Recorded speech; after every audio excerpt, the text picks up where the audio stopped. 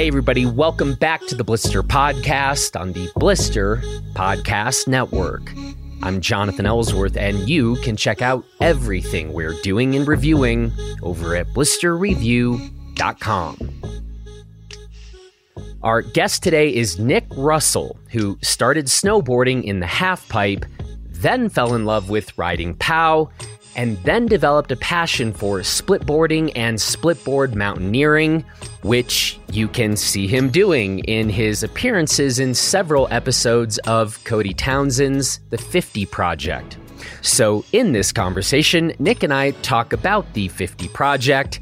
We talk about Nick's background and how he came to be a splitboarder sponsored by Red Bull, and how his recent signing with Wunder Alpine came about. And one thing I should say, Nick and I talk a good bit about Cody's questionable behavior while the two of them were stuck in a tent. And I asked Cody about this, of course. And so in the outro to this episode, I'm going to share a little bit of Cody's, not defense, but just where his headspace was at the time. So anyway, catch that at the end. Now, before we get started, I want to remind you that our annual Blister Summit will be kicking off next month on February 20th, right here in Mount Crested Butte, Colorado, and we would love to have you there. You can find all the up-to-date details about the summit in the show notes of this episode or on the navigation bar of our website, where it says Blister Summit. And you can also check out our guide to the Gunnison Valley, which includes very helpful travel information and the latest flight information, etc. So check those things out, and then come see us and hang out with us and ski with us and all those good things. And now let's go ahead and get to my conversation with Nick Russell. Here we go. Well, Nick Russell, how are you today, and where are you today? I am doing well, thank you. Happy to be here. Currently in interior British Columbia, in the middle of a storm right now. It's a nice heavy pulse coming through. Smart man. This is how I know you're a smart man.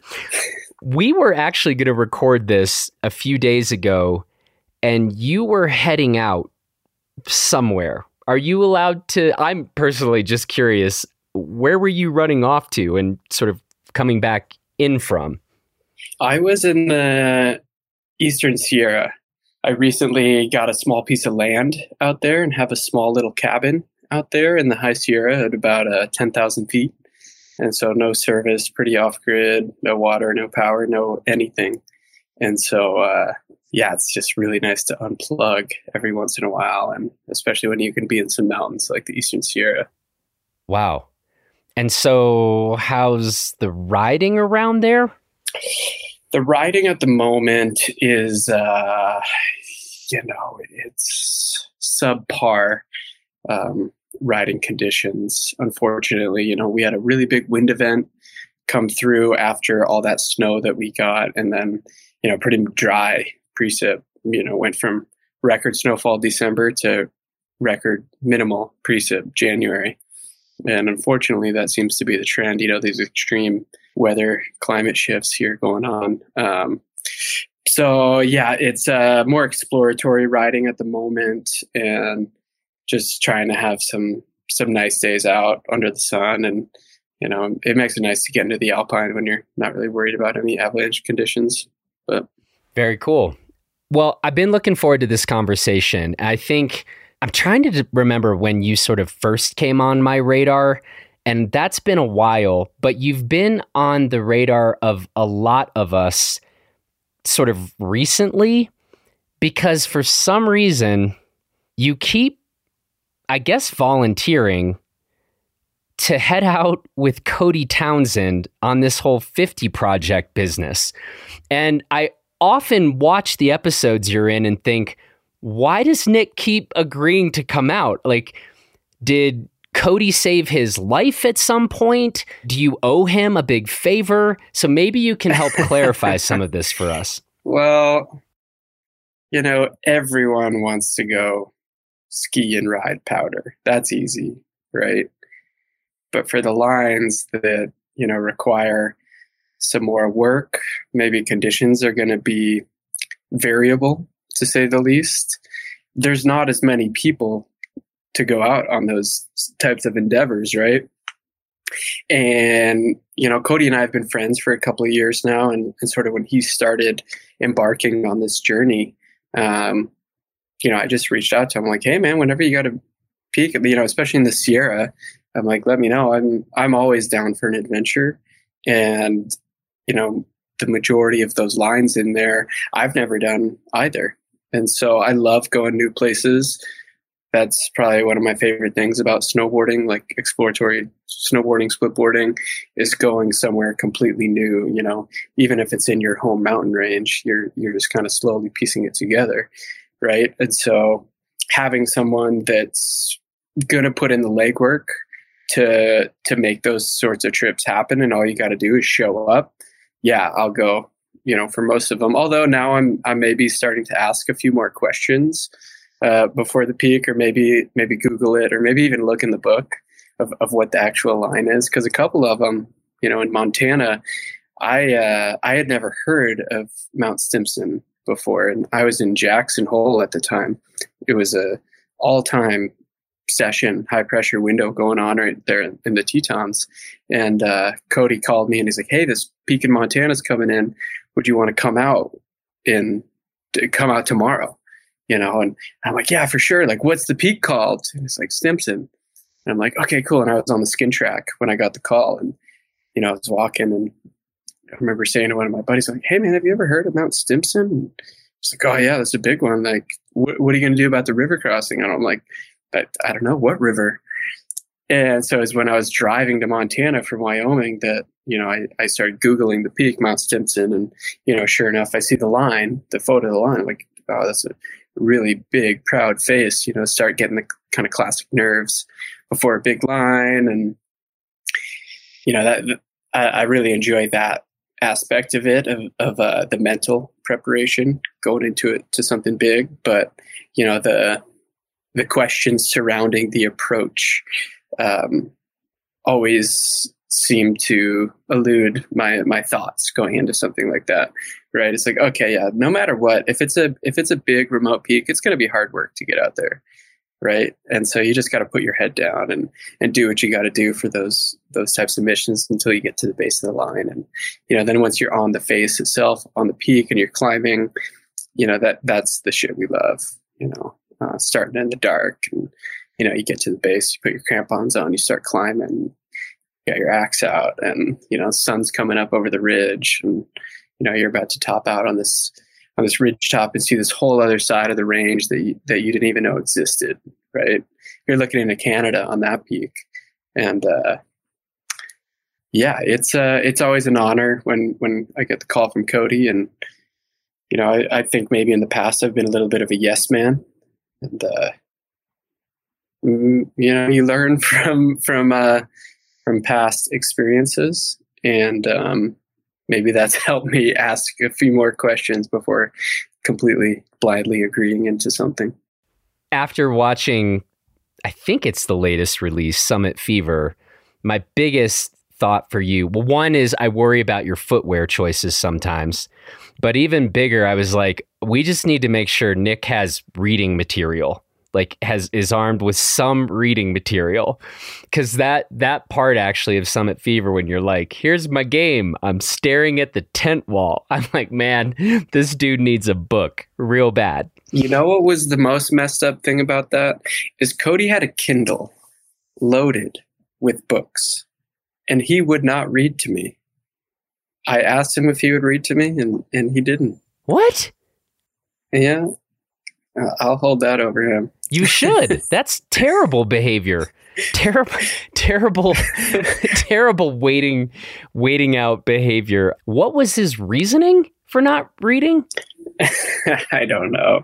I mean, who wants to read to someone? I had a book earlier on the trip, and we had a high mountain cache, and we were trying to go as light as possible when we rode down to the beach. Yeah. And so I ditched that. And in my kind of optimistic viewpoint in my head, I was like, oh yeah, we're going to ride down to the ocean. We're going to get right to the beach. Paul's going to be there with his plane and pick us up. And, that was also part of my reasoning of not bringing shoes down to the beach.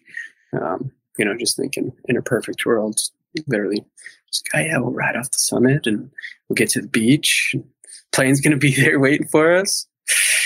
But it does not always work out that way. Not quite. I was just talking to Cody earlier today, and I said that you and I are going to be talking, and he said, well, be sure to bring up #nightmares with Nick. Yeah, so that was spawned, I think, on our Mount Stimson trip. And it was when we were departing after we had rode the line and we were walking back out to our car. And, we walked in there, so we knew how bad it was going to be on the way out, but we decided to take what we thought was a shortcut at the time through this kind of clear-cut area that the beta we had received, was maybe 2 years prior. So that clear cut had then turned into a industrial-sized baby Christmas tree farm. So walking through that area, was challenging, to say the least. And so, yeah, we came up with that. We coined that term, that hashtag, whatever. And it's kind of this awakening, right? I'm like, hey, man, how come every mission we've been on together has been a fucking nightmare? And that's where that came from. Nightmares with Nick. But you got to laugh about it, right? Yeah, you got to laugh about it. Like, if you can't laugh about it, then you probably shouldn't be out there. Probably about right. Yeah. We're actually going to talk about a couple of your sponsors. You are a Red Bull athlete, and you are a split boarder. This is not the most common sort of combination of things. And I was just curious to learn more about sort of, well, that fact, those two facts, I guess. Totally. Yeah, it's not, what you would think of when you think of Red Bull. Forever for me, when I thought of Red Bull, I would think of base jumping and, these really wild, extreme sports. You think of Travis Rice, right? You think of the guy that literally jumps from space. It wasn't until I was on a trip to Denali a couple of years ago, and a friend, Ian Walsh, big wave surfer, was with us, who's been on Red Bull forever. And, you're on an expedition, you get to talking. And I remember one day we just kind of started having this conversation, and I was like, hey, what's it like riding for Red Bull? And he's been on the brand for 15 years. And, he had nothing but great things to say. And so that kind of got my mind spinning about what it could be like. Had talked to a couple other friends that were on the team, and kind of just, realized that they don't have anyone in this avenue of snowboarding that I partake in. There's no one on the team that's primarily human powered access free riding. And, kind of through those conversations with Ian, other friends, Michelle Parker had a good conversation with Travis Rice about it. It, surprisingly was a pretty good fit when I started getting into conversations with the brand there. And, it actually now makes a lot of sense for me. It's this whole other aspect that they haven't tapped into yet. And to be in a position where, I can showcase this style of riding that we do to the greater Red Bull audience is a really cool opportunity. And it's an honor to be able to do that. They have some of the best athletes in the world, and to be included in that is I'm extremely humbled by the fact that I get to ride for them. And, since I joined about a year and a half ago, I got nothing but amazing things to say. They're an incredible brand to work with. They're super supportive in terms of, helping these like dream projects come to life. They're supportive in your off season, in your physical therapy, rehab, strengthening training programs.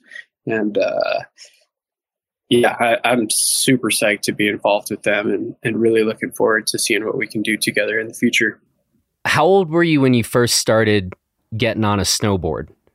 I was probably around 8 or 9 years old, started on skis, made that transition and never really, I had never put on ski boots since then. But yeah, it was a pretty early adoption, pretty early obsession.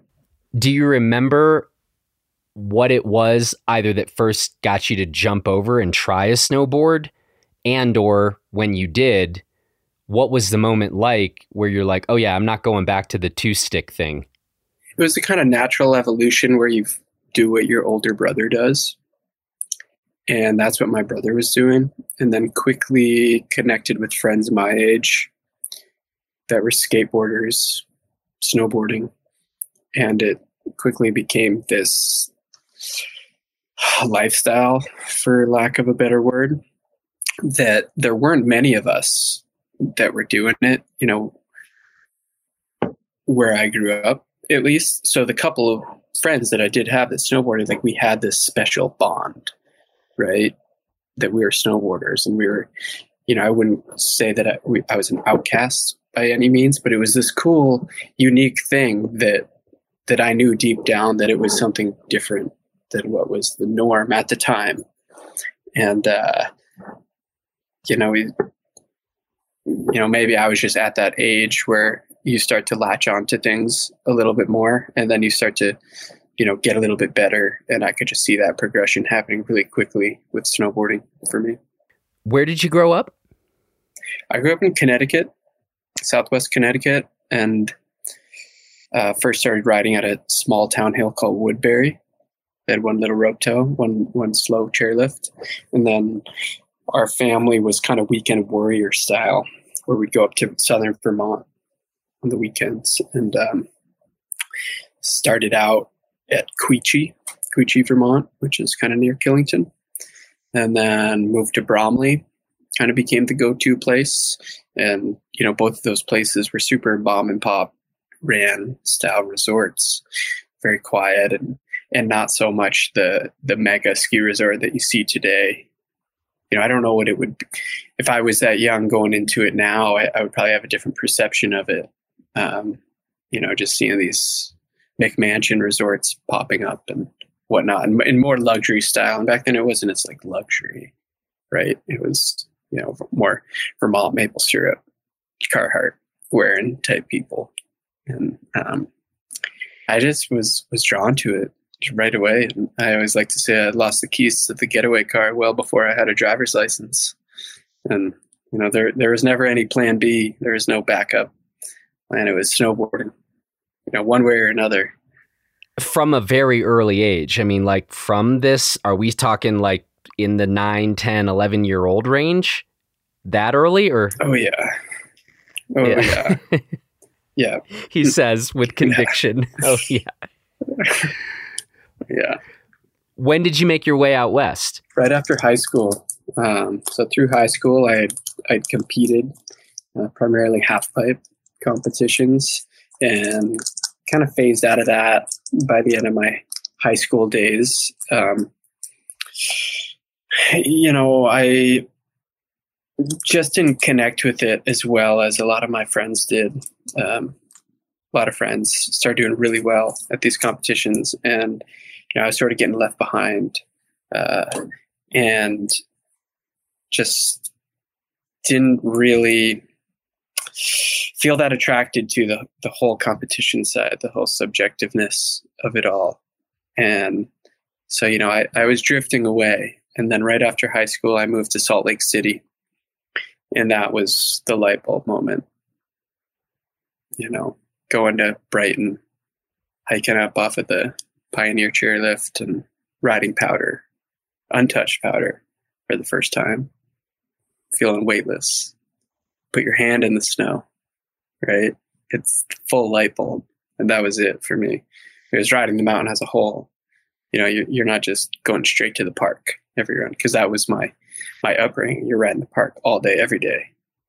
Back east, it wasn't, we would go and ride the mountain, go free ride, go in the trees, stuff like that. But,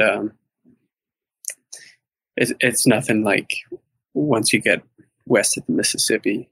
It's a whole other world, and you're kind of starting from ground zero there of what you thought snowboarding was. It was this whole completely new universe, and so that was really exciting there for a long time. It still is really exciting. It's still this whole other universe. I'm in Canada right now, and I haven't spent much time in these mountains, and I'm like, wow, okay. What year is that when you are riding around Brighton? I moved to Utah in 2006. Okay. Yeah. So, not that long ago for some people, maybe for the kid. In geologic time, it's true. This is a blink of the eye. Yeah, for sure. But I guess these things are relative. So I'd love to ask you about another really significant moment in your life. And that has to do with a really scary health issue you had. Yeah, for sure. So 2015, January 2015, I was getting ready for the winter. At this point, I'd been kind of living on the road for about 3 years, and I was working on a film with two friends, Wyatt and Corey Stassinos, and we were shooting it in 16 millimeter in Super 8. It's called Free. And, essentially the plan each year was we meet up, we go to the grocery store, we go to Costco, we load up with a whole bunch of food, we pack into Wyatt's truck, and we live out of the truck for the whole year. And we go where the snow is good and where we can park the truck, set up tents, and live at trailheads, and just free living.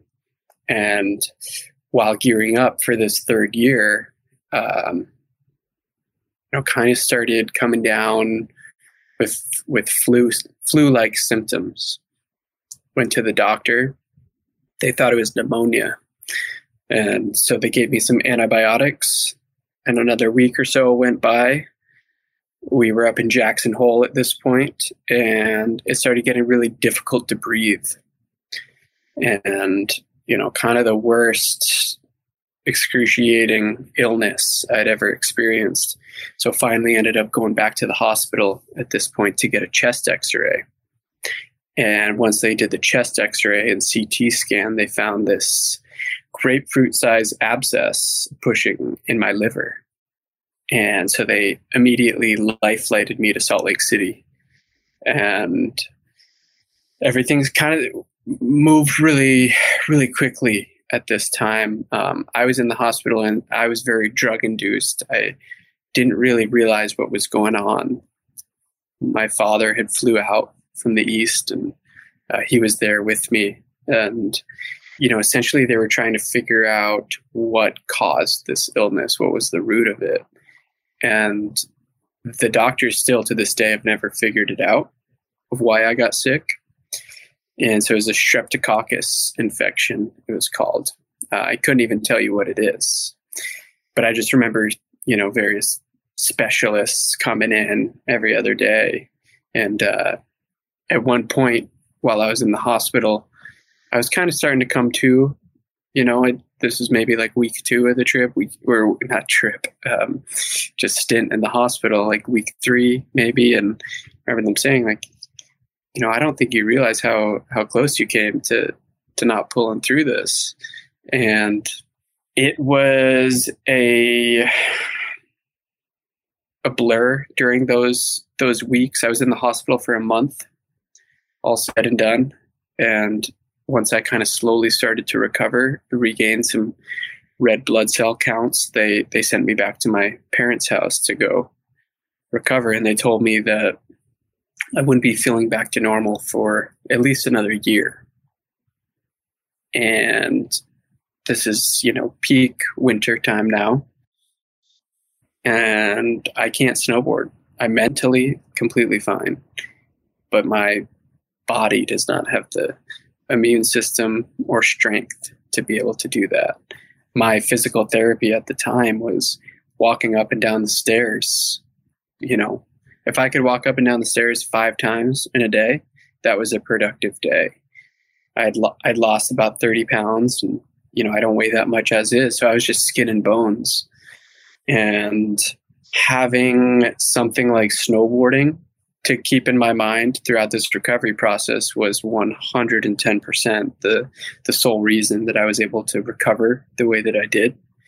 And come April, I'm feeling good enough, and I go back out west, and I was really fired up to go snowboarding because I'd missed the whole season.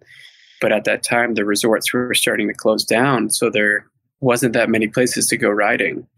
And so where do you go riding when the resorts are closed in the springtime? You go to the volcanoes. And I'd never been on a volcano before. And I'd never really climbed a big mountain. I'd been splitboarding, for maybe the previous 4 years or so, but not climbing big peaks. And so I remember going and buying my first pair of crampons and buying an Ice Axe.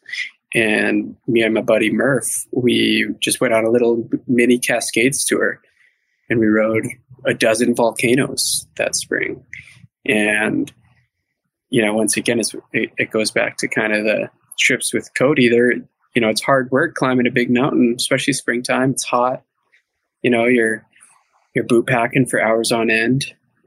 And it didn't matter at that point. I got to go snowboarding. I was supposed to be dead, 3 months before that. But the fact that I was slowly able to regain my strength literally with every step, and you're getting stronger throughout this whole process, that was incredible. And so that experience, as shitty at the time as it was, that sparked a fire deep within for sure. And I would say, that kind of set off, what would be this path over the next couple of years of just being fired up to get out there and to put in the hard work when you have to, and do the things that maybe not too many other people are willing to do. And, one of those life-changing experiences, that just, help you appreciate life as for what it is. And when we're healthy, we got to move, we got to be outside, we got to be doing something. And, it was definitely the spark to the path that I'm on right now. It sort of sounds like you had this very linear recovery. Like you went from barely being able to move to you started getting a bit stronger, and now you're walking up volcanoes. Did it actually tend to be once you got past a point of excruciating pain and debilitating weakness, then you were just kind of on this, up into the right trajectory? Or were there setbacks, or did it get rocky along the way? There's always setbacks. It always gets rocky, right? You're always going to encounter these speed bumps and detours. And after being at the lowest of lows, people always like to say it could always be worse. That was the worst. And, when you experience that, all these other hurdles and hiccups don't seem as significant. Right. And so, you run out of money, and you need to get a job for a couple months so you can go shred or go on that next trip. It's like, okay, you do what you got to do when you got to do it. And that was something that I've always remembered, when you reach this detour and you got a zig, but you want to zag, sometimes you got to do it. From a physical point of view, though, you have, again, you kind of had a pretty quick and impressive recovery. From a physical point of view. Yes. This has not been a recurring thing, or, that's not a statement. That's a question. Yeah. Sorry. I was thinking more metaphorically there. No physical issues since then. For a couple of years there at the beginning of the season, I would get super nervous that something was going to come back. and I've gotten a handful of checkups. It's been a while now since I've gotten any blood work or anything like that. But, for those first 2 years, I was going to get blood work and, just making sure everything was kosher. And thankfully, as sudden as the illness came on, it disappeared just as quickly. And, take that for what it's worth, right? Like the rough seas shall pass. Interesting. Weirdly, I kind of have my own somewhat analogous insane story like that. And I haven't exactly conducted a poll of like pretty strong young people who've had some sort of insane kind of event or episode. I do have to wonder a little bit if very sort of out of left field and very difficult and, let's say, near death experiences at a young age, maybe that just does sort of naturally have a way to kind of focus some intentionality or bring some intentionality to a life, right? Like it can be a bit of a gift.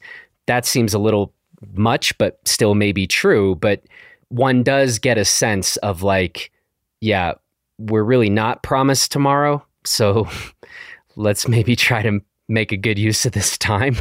Totally. For sure. Yeah. It just felt like a testament to the fragility of life. And, you can either live in fear and not leave your house, or you can go outside and soak up the sun rays and, embrace the wind. And so I chose the latter, and it's been working out, with all darkness comes light one way or another. So I love that story, like not parts of it. I hate some of the parts of that. That sounds terrible. And I'm sorry you went through that, but it makes a lot of sense about how splitboarding itself came on in a strong way, right? You're like, well, the resorts were closed and I was not about to not snowboard at this time. But just talk a little bit about gravitating then, or continuing to gravitate more toward backcountry riding and sort of that becoming a bigger part of just what you were into and were pursuing. Yeah. Well, so at this point, by 2015, I had already, I had maybe been primarily in the backcountry for 5 years or so by this point. And, when you're making that transition from trying to be a competition rider or skier, if you're not competing, you film video parts. And to film, you would need a snowmobile or a helicopter if you want a free ride, right? And that was kind of this like unwritten rule of it all. And then Deeper came out, Jeremy's first movie. And so that was 2009 or 10, I believe. And I saw that. And at this point, I had already been hiking around Grizzly Gulch in Utah, Brighton Side Country, whatnot. The movie came out. Whoa, splitboards. That's cool. It's free. And so splitboarding unintentionally happened out of necessity, where I didn't have money for a snowmobile. I didn't have money to fly in helicopters. But I can invest in all of this gear and I can go snowboarding for free.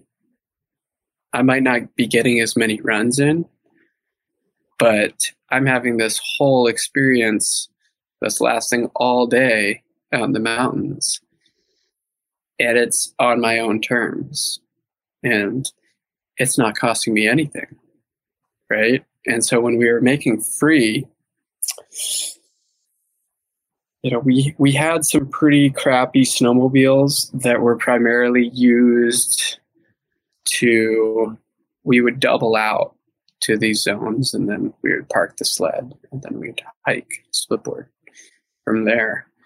And so that was kind of really how I got introduced into it.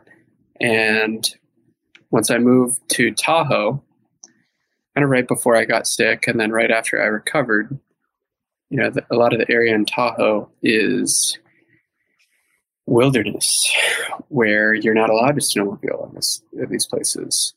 And so the only way to access them is by walking, by human power. And so I didn't need a snowmobile. I could do what I wanted to do without this thing. And after a while, or I'd say actually pretty quickly, you kind of begin to fall in love with the whole process of the whole thing. You enjoy the night before packing your backpack. You're looking at a map. You're checking the weather. And the next morning, you're waking up. It's dark. You got your headlamp.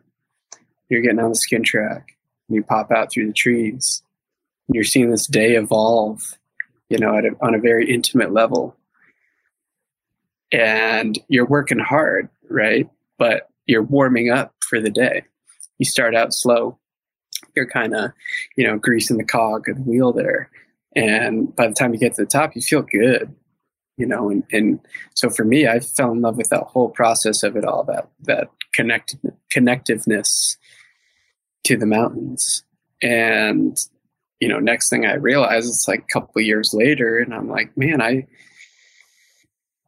guess I'm a split-board guy. I don't know. Like it was all stemmed from trying to be frugal, right? Like I didn't want to spend any unnecessary money. And so I wasn't buying resort season passes for a couple of years there because I was still snowboarding every single day. And every run was very memorable.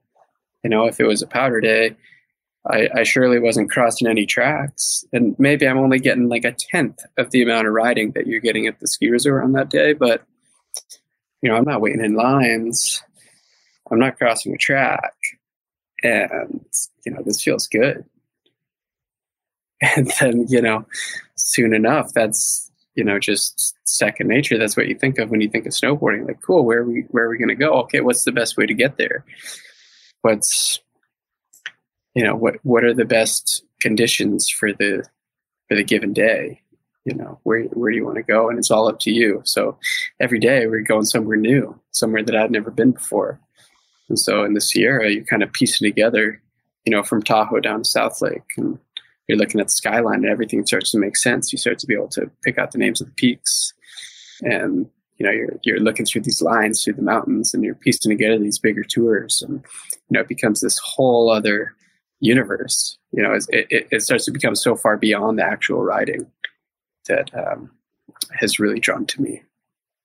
So Jeremy Jones and the movie Deeper, that is another sort of light bulb moment, maybe we say.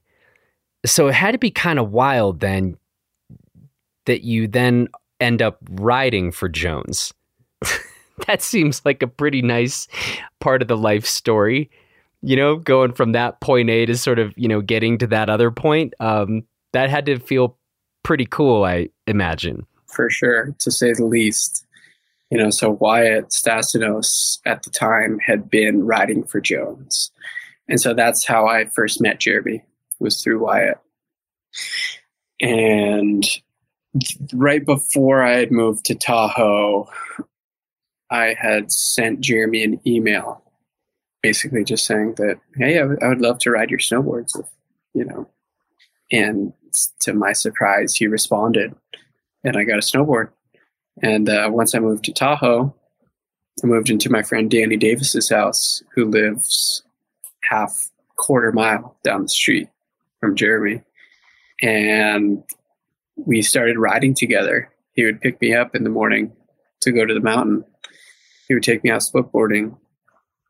And all of a sudden, I'm chasing him around the mountains and, really getting this full deep dive immersion that, like, you can't even write a story that, like, with a happy ending like that, And Jeremy has this line in one of his movies, I think it was Deeper. It's like, if you do something long enough, you're going to eventually meet your heroes. And that's exactly what happened. And, I attribute it all to, like, manifestation, right? Like, not saying I necessarily had this exact plan in mind, but, you see a film like that and it will change your life. And I think why splitboarding has had the boom that it has 100% from that trilogy, from those movies of showcasing the real world behind the scenes aspect to the world, you know, because a lot of these ski movies, snowboard movies, they have this Alaska footage, this insane big mountain terrain, and they're flying around in helicopters, and it's not fathomable as a kid, right? Like you're watching this stuff and it doesn't really make sense of what they're doing. The severity of it does not shine through whatsoever. And so seeing these films, seeing Jeremy's films, you know, taking this, you know, very calculated approach to the mountains kind of gives the viewer a step-by-step view of the process. And that's what drew to me, was the humanizing aspect of it all. That I kind of had this realization that if I get the gear, if I get the skills, if I take the avalanche courses, you know, if I get the strength, I can go out and do this. I can try, you know. And in the beginning, it didn't matter where we were going. It was in Utah. I remember my first time winter camping. We just went right up and over the ridge from Little Cottonwood, and far enough where you can't see the road, but really we're just, you know, right over the bend. But we posted up tents, and we might as well have been on Mars at that point, you know. So yeah, another one of those light bulbs for sure. This is the like Nick's light bulbs conversation. I like this. I Right. like this. We're picking them all off. We're identifying them along the way.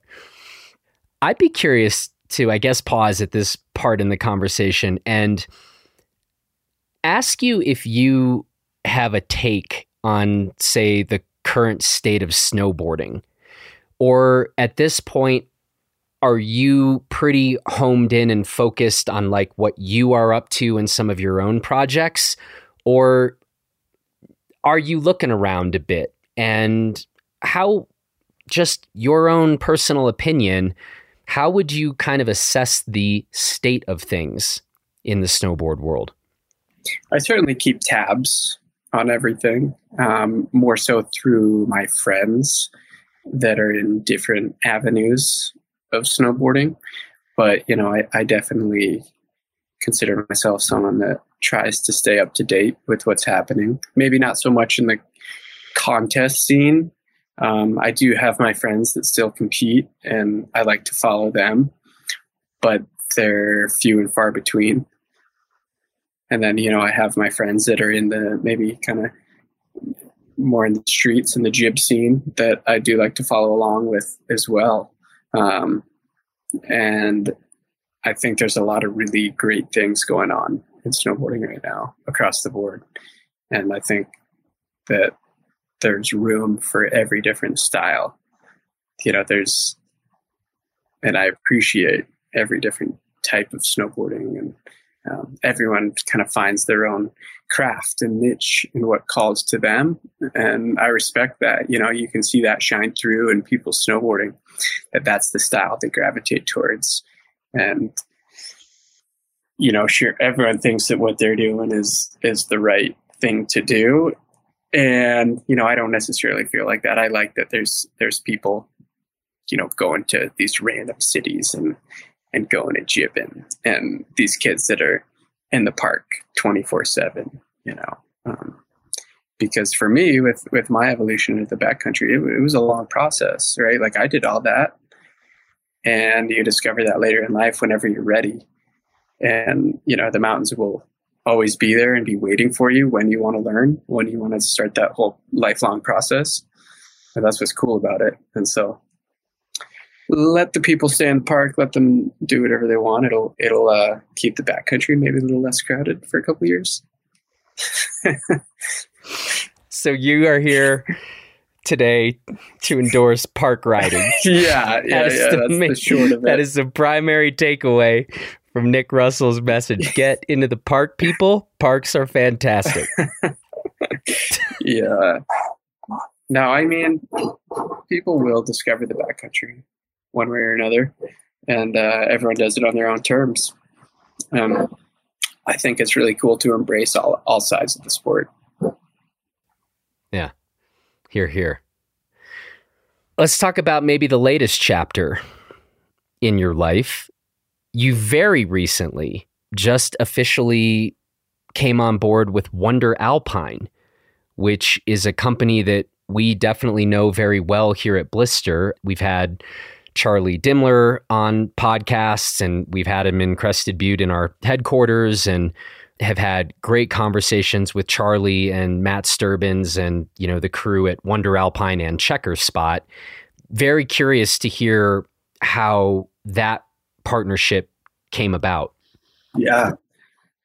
So that all kind of happened this past fall. And it really stemmed from Pep. So Pep and I are both Patagonia ambassadors. And we were at a event together. It was actually a public speaking training event that Patagonia hosted for a couple of us, which was really cool because we were going out on individual shop speaking tours that year, right before COVID. It was during the election. And Pep's release about Wunder Alpine had just come out, and I remember having a conversation with him, just kind of throwing it out there. I'm like, oh, you guys going to make split boards? And I wasn't hinting anything at the time, but I was actually thinking about it earlier today, and maybe subconsciously both of us knew when we started having that conversation. And so he reached out last winter to me, kind of asking if I would ever entertain the idea that they were going to start doing snowboards. And at the time, it was sort of still just a seed in the ground. And I didn't really hear anything about it. And, I wasn't pursuing it. I wasn't looking to make a sponsor change at that time. And then, in the fall, he reached back out. The snowboards were gaining steam. They had just hired Alex Andrews. And it sort of became more of a viable option, right? Or a viable thought. And so I started thinking about it more seriously. And having an opportunity like that doesn't come around very often. You talk about these once in a lifetime opportunities, but it truly is once in a lifetime opportunity to be on the ground floor of an emerging brand that's using completely new technology to make snowboards and skis. To use these materials that are non-petroleum based, that have never been used in snowboards before, is pretty exciting. So seeing that sort of limitless possibility with what that could entail was very intriguing to me. And so that's why I started to take it more seriously. And as the talks kind of started to evolve, one thing led to another, and ended up pulling the trigger and making the move, sort of a blind leap of faith at that point. I hadn't ridden any of the boards. There was maybe a handful of prototypes made at that time. But seeing what Pep and Matt have done on the ski side of things, that was validation enough for me. It's Matt's business sense and Pep's creativity, and he's a pretty in-depth guy that you need to have a conversation with to like get on some of those deeper levels. And so seeing Pep's side of that felt very natural to me. It felt like a really good option. And once again, kind of this, moving off this intuition, this intuition that we have in the mountains, is you have that same intuition in life, and things that feel right and things that don't. And, this felt right. So decided to hop on board with these guys in late fall, early start of the season. And we've been kind of, already prototyping a ton of boards, and it's been really exciting to have that quick turnaround on feedback and tweaking of the boards. Those guys being in Salt Lake and designing them right there. Everything is done in-house there, which is really cool. Seeing that ability for innovation is really, really cool. And for me to learn about the intricacies of, building a snowboard and the development, and it's pretty new to me. I know what I like in a snowboard, and I know what I don't like, but before this, I didn't necessarily know what made the board ride the way it does. And so being able to see inside these ingredients, of whether it be the core or the glue that we're using, or the top sheet material or the base material, all these little pieces play into the bigger picture of what creates the board that you're riding. So it's been this awesome learning experience for me, and getting involved with the whole crew there has been, just a really fun and exciting experience, and totally new chapter in my life.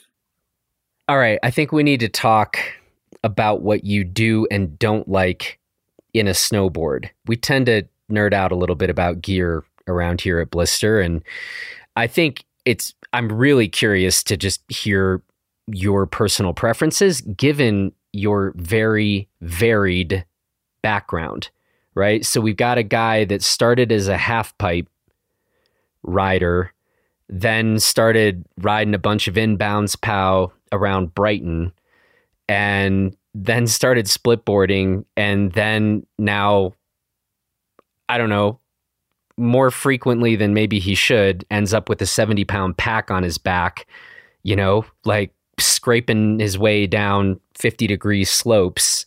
That's like, I would have trouble predicting what kind of ride or performance qualities you would be looking for, given that much variation in what you've done. For sure. With my snowboarding that I do, I strive for it to be a balance of happy POW and then get into the alpine. And when you're in the alpine, the conditions are going to be variable. And so you need this board that can perform on some firm snow, right? And in the steeps. And so where the key attributes in the steeps is quick edge to edge hop turning capabilities. Because, as we all know, you're not always charging these huge lines, right? Sometimes you're just trying to pick your way down them. And so having that solid edge control is crucial.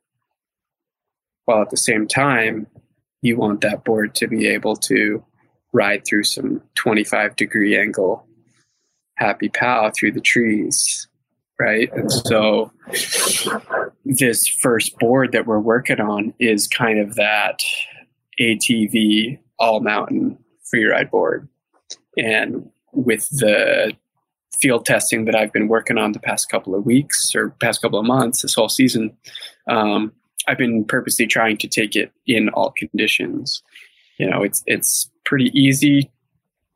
I mean, everybody likes riding powder. Like I said before, that's easy. And it really doesn't take much to make a board ride good in powder. My personal opinion, right? Like you could ride your table through the right snow on the right pitch. And so how can that board translate into the steeps, into the firm snow? And, with that, the side cut comes into play there. For me, I like to make these big, long, drawn out turns when the terrain allows, but at the same time, you'll be able to navigate nimbly from edge to edge, whether it be bobbing through trees or hopping through rocks. And so that's what we're tinkering with on the board is how can we make this board that's going to be enjoyable for all types of snowboarders, whether you're just kind of a leisure free rider or you're looking to get up into the alpine. And that's the dream board for me. That's kind of the one-stop shop there.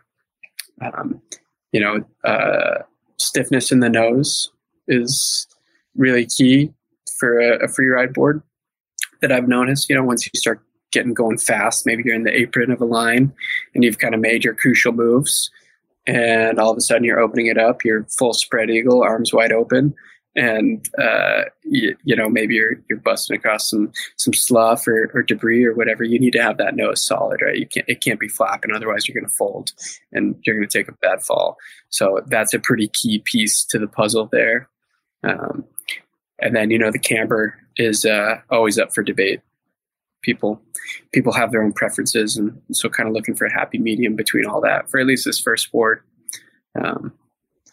But yeah, it's I've been on the current board that I'm on now for at least a month straight, and it's far exceeded my expectations for an early prototype board, and I'm really happy with the way it's riding right now, and pretty excited about this thing. Pretty good. I want to let you get going, but before I do, I'm still thinking about being stuck in that tent, without books. And now I'm curious that for you, do you consider yourself more of a reader, music listener, or say movie watcher? All the above. If I only had one thing, I would get bored with it. So when you're stuck in the tent, it's nice to mix it up. You read a couple chapters, close the book, put some music on, zone out. If you have movies, that's awesome. I never do, because I always, I'm not very good at charging my phone out there. Once it dies, it's kind of dead. But on that trip, I'll say, so Cody and I were sharing a tent, and then Dan Korn and Bjarne were sharing a tent. And Dan is a veteran mountain guide ranger. He's been up on Denali, a dozen times. And so he's used to it. And so he already had a bunch of movies preloaded, and, and all the hecticness and craziness of getting ready for a trip like that, I didn't download any movies. And so those guys are in their tents snickering away, watching the Minions trilogy. Oh.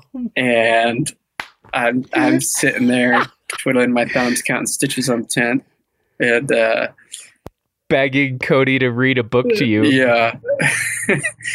But yeah, I would say the ideal scenario in an expedition setting would be if you have all three, mixed with some games, card games, dice. Big Farkle fan. We play a lot of Farkle on trips. CeeLo is nice. Just figuring out ways to keep yourself busy, and stay in a good mood, and just, enjoy the time spent while you're waiting for the weather to cooperate and become a little bit more friendly. It's pretty crucial. What's the best or kind of most memorable book or film you've watched recently, or it's just a favorite of yours? It's a go-to. And feel free to provide a book and a film. I'm curious. Cody and I talk about books and movies a lot. Like once a month, we do this reviewing the news thing. Yeah. And so we might as well drag you into this, get some recommendations from you. For sure. I will say Cody is one of the most well-read people I've ever met. Yeah, but he's a jerk who won't read to you. That's the most shocking thing I've learned in this entire conversation. I'm so mad at him right now. I think this is horrible behavior. Okay, I will say, yeah, it is horrible. To give him credit though, he would at least give me the cliff notes of the book he was reading. So I remember at the time, I think he was just reading Braiding Sweetgrass, I think is the name of it, which... Yeah. So I at least got the cliff notes of that. But my personal favorites, a book that I could read over and over is The Alchemist. That was a book that I read for the first time when I was sick. A friend gifted it to me. And that really struck a chord with me. You can read a book like that and kind of have it go one ear at the other, and, maybe feel fired up and motivated for like a day. But a lot of that really stuck with me over all these years. And I actually have a copy with me right now and kind of revisit it from time to time. And then as for movies, man, there there was a year I was traveling with Gray Thompson, the year that we filmed Range of Mystery, and the only movie he had on his computer was Meru. And so we watched that a surprisingly high amount of times. But it's hard to say. I'm an action movie guy, Okay. So I like all those. I like apocalyptic movies, and I think with films it's a little bit harder to watch and rewatch things without getting burnt out on them. But certain books, if you give them the right amount of breathing time between reads, The Alchemist takes the cake for me. I like it. It's a book I need to revisit. I think one of the things with books is like, if something, I mean, this happens with films too, but if you're just not ready sometimes, whether at whatever stage of life you're in, or frankly, like at a film, if you didn't sleep well the night before, something's distracting you, you can miss stuff, and stuff hits different and can hit a lot harder than it does maybe on a first go round. And I think The Alchemist is one that probably deserves to be revisited. It's a book that obviously so many people, regard so highly. So that probably should go on my list to revisit. For sure.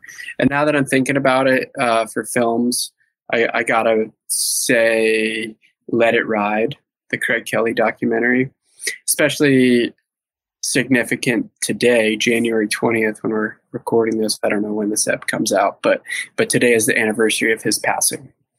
And I am, pretty close to the mountains that accident occurred in. That happened on the Durand Glacier in the Selkirks. And so it's kind of just up the road from where I'm at right now. And today was full storm day, dumping all day, and couldn't go riding. Just snowing too much. And so definitely felt a bit of the CK vibes going on today. If you haven't had the chance to watch that documentary, I highly recommend it. Basically his life story, and super impactful on me, even before I really got into the freeride world, but now more so. It's a must watch for any split boarder or skier, for that matter, just anyone that wants to set their life up for living in the mountains and sliding, whichever way you're standing, is incredibly inspiring. Let It Ride. It's on my radar. I haven't had a chance to watch it yet, so it will go near the top of the list as well. Yeah, put it in the queue. Yeah. Hey man, I'm going to let you get back to your evening. But this has been cool to connect, and I actually really love the way you tell the narrative of your story. So I think, and maybe that Patagonia public speaking workshop, I think that maybe did real well. That was actually one of the other things I was going to ask you about. I forgot. What's your best tip, given that I sort of end up talking a lot publicly? What's the one or two things that, I ought to know, since I didn't get a chance to, take that course? For me, the most important skill that I got out from that was remembering to breathe, taking pauses between thoughts. It's easy to have verbal diarrhea, and then in the public speaking landscape, you kind of lose your breath at that point, and that's when nervousness can seep through. But if you're going slow and you're breathing the whole time, it's a lot more calming and relaxing, and you have time to collect your thoughts and think about what you're going to say next. So that would be my biggest piece of advice. But I'm far from knowing what I'm doing up there. I'm still learning. It's such a scary environment to, really step out of your bubble and get uncomfortable, especially, if you're talking about something like climate like that. That's can be a tricky subject at times. But yeah, I would say take your time and do what you can to try to make yourself feel comfortable. I like it. All right. I'm going to work on that. Yeah. That seems like you're doing great. You got to figure it out. Though I think conversation is an art and public speaking is an art. I think it's one of those arts you've never arrived, probably like a lot of the things we do, snowboarding, totally. Skiing, etc., which is maybe the good news, right? That's the beauty of it, is the bar is constantly raising, that you always know that you have another level to reach in whatever aspect of life. You're never at the finish line with all this, right? You're constantly looking for ways to improve upon your previous skill sets. And that's the beauty of the mountains, is they're going to teach you lessons for the rest of your life. And, I consider myself really young in this game, and I still have a lot to learn, and looking forward to doing that with a lot of my friends moving forward.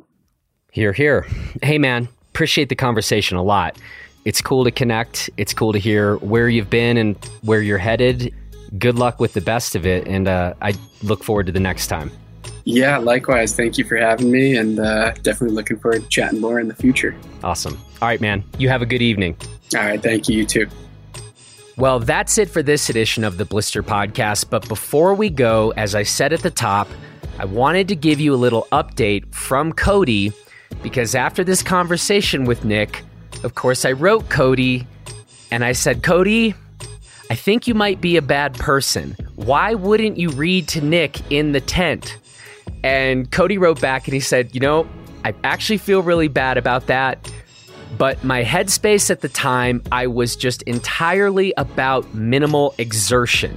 And in my opinion, that still doesn't seem like the greatest excuse. Except if you've watched Summit Fever, I don't know. I think if we were ever going to be in a forgiving spirit, I think I, too, could imagine being in the headspace of just minimal exertion. So, that said, though, maybe this is an opportunity where we do need to create a new ethic or add a new rule of ski mountaineering or just expeditions in general.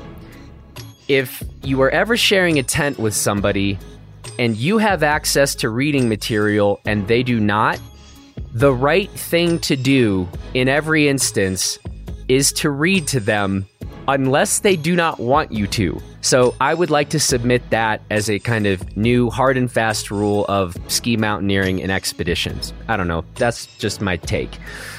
Anyway, I want to say thanks to Nick for this conversation. Thanks to Taylor Ahern for producing this episode. And from all of us here in Gunnison and Crested Butte, Colorado, please take good care of yourself and everybody else. And we will be talking to you again later this week, where this Wednesday, we are going to be dropping our Blister Crash Course telemark video. I think we might have 2 episodes of Gear 30 lined up this week. We've got Off the Couch and Bikes and Big Ideas going, so lots of good conversations in store for you this week. So yeah, some good stuff. All right, everybody, take good care. We'll be talking to you real soon.